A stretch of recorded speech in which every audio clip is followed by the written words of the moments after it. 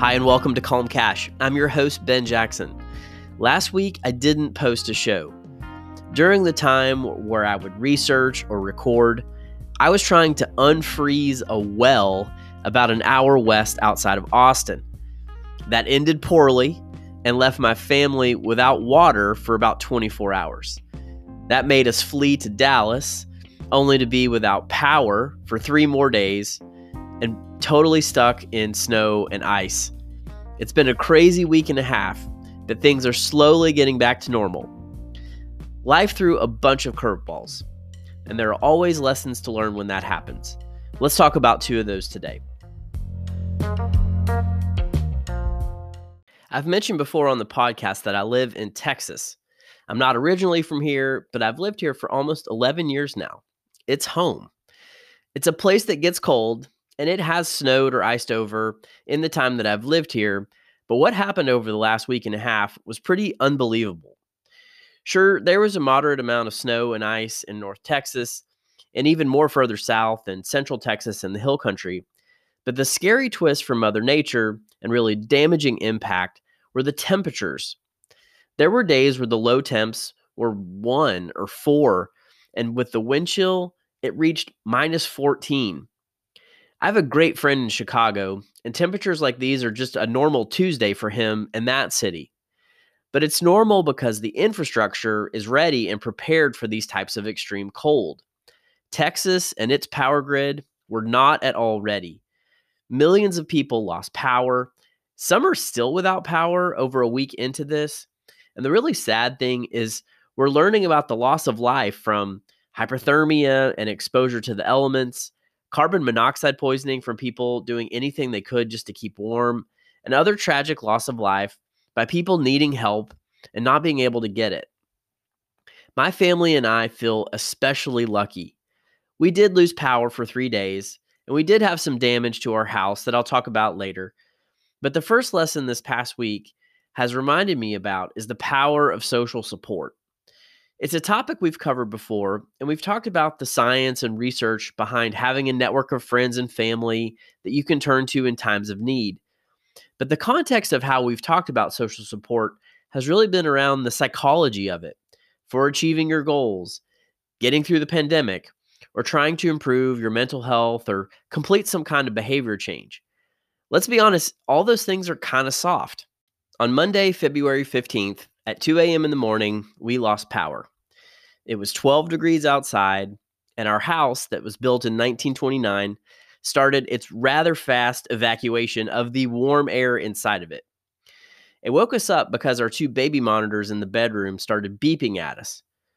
By 8 a.m., it was 55 degrees, and by 11 a.m., it was 46 degrees in the house and dropping fast. We were huddled up in a room together, all wrapped up in blankets and double-layered jackets.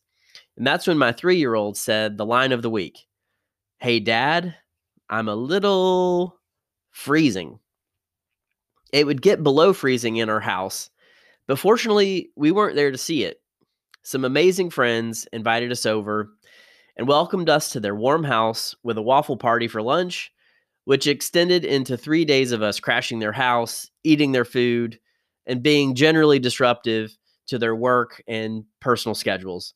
It was great. We had a blast, and it basically was a 3-day sleepover, which was fun for all of us, but especially for my 3-year-old. He thought it was the best week ever. If only he knew what was really going on. Of course, we all benefit from social support when we need a sounding board for ideas or our emotions or some encouragement to keep going towards our goals. But more fundamentally, more basic, sometimes we need social support to keep us physically safe, to meet core needs of food, shelter, heat, and water. I haven't needed that most fundamental support in a long time, maybe really ever. But when we were in our biggest need, we had the support of others to lend a most needed hand. We're so grateful for these friends. And we also felt supported and connected to people outside of Dallas. Throughout the week, friends and family from all over the country were checking on us via text or calls to make sure we were okay. We got texts from San Francisco, calls from Seattle, emails from friends in New York, and it reinforced that people cared, They were sending their thoughts, their prayers, their good vibes, and general support, even if they couldn't lend a hand themselves or send a care package. It felt great. And I know other families in our situation felt that kind of support too. It seems small, but it matters. When you're going through a tough time, mentally, physically, emotionally, or all three, those well wishes and positive thoughts make it better. They give you a boost, even if just for a few minutes, to keep going, to stick it out, and to stay positive. I can't thank everyone enough for the support. And it's a good lesson to remember that those calls or texts or care packages that arrive 3 days too late will boost the spirits of others the next time a natural disaster, freak snowstorm, or personal challenge hits a friend or family member. We have to be there for each other, even if that connection seems like a small gesture. Let's never underestimate the power of social support.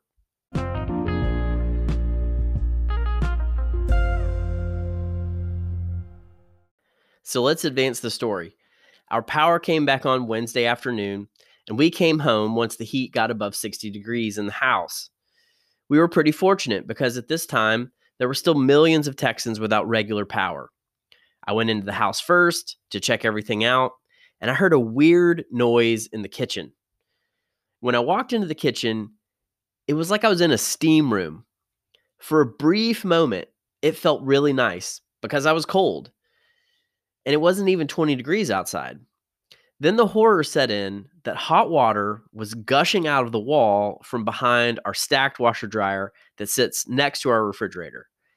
The windows were all fogged up, and there were drops of water raining down from the kitchen ceiling. Not great at all. For the next 4 hours, my next door neighbor and I worked to shut off the water, take the cabinets apart so we could pull out the washer and dryer, cut away the drywall, identify where the pipes burst, cut the pipes, and install caps to literally stop the flooding. Again, supported and bailed out by an incredible human who was helping a friend in need. But as I used a shop vac to suck up much of the standing water that was on my kitchen floor, I started to try to estimate the cost of fixing this mess. There isn't a topic or tip I've discussed more on Calm Cash than the importance of having emergency savings. It's mentioned in episode 1 and numerous times throughout season 1. To quote myself, to unlock the financial freedom we all want, having the right amounts of cash set aside for life's curveballs is really important. We don't know what the curveballs are going to be. We just know that life has a tendency to throw them our way. Before we left our house, we were dripping all the faucets to try to prevent the pipes from freezing. I felt like we thought of everything. Nope, clearly not.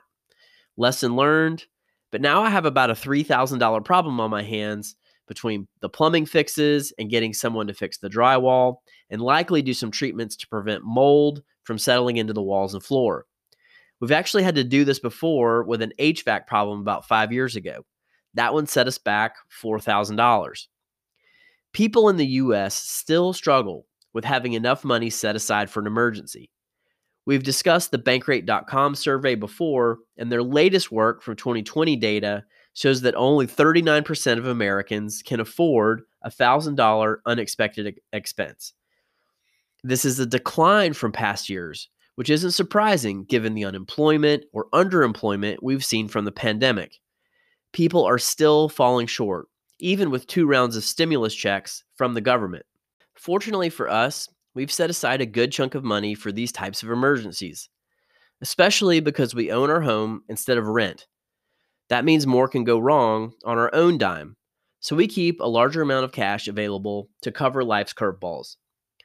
The Bankrate survey doesn't break out emergency readiness by state, but I'm worried about my fellow Texans. I've heard of so many stories like mine of failed pipes and broken parts that all will have to be replaced. That costs money and it takes time. Money that many Texans probably don't have set aside. The second lesson from this week is how important this emergency savings is. I'm frustrated and disappointed to have to spend this money, but I'm not financially stressed about how to fund my needed repairs. This peace of mind matters, and not enough people have it. If you haven't prioritized your emergency savings with at least $1,000 set aside, Now is a great time to refocus or recommit to that goal. If you've hit $1,000, consider raising your amount of available cash to cover deductibles or create a bigger buffer for life's curveballs. And if you have friends and family members who don't have money set aside, encourage them to start small and prioritize creating a rainy day fund. And if they need help with budgeting and planning, point them to Calm Cash episodes on this topic. I hope they can help. We have to get out of these cycles of using credit cards and borrowed cash to solve the financial setbacks that come our way. That is how we can achieve financial freedom and independence. A pretty great destination for your wallet and your mental health.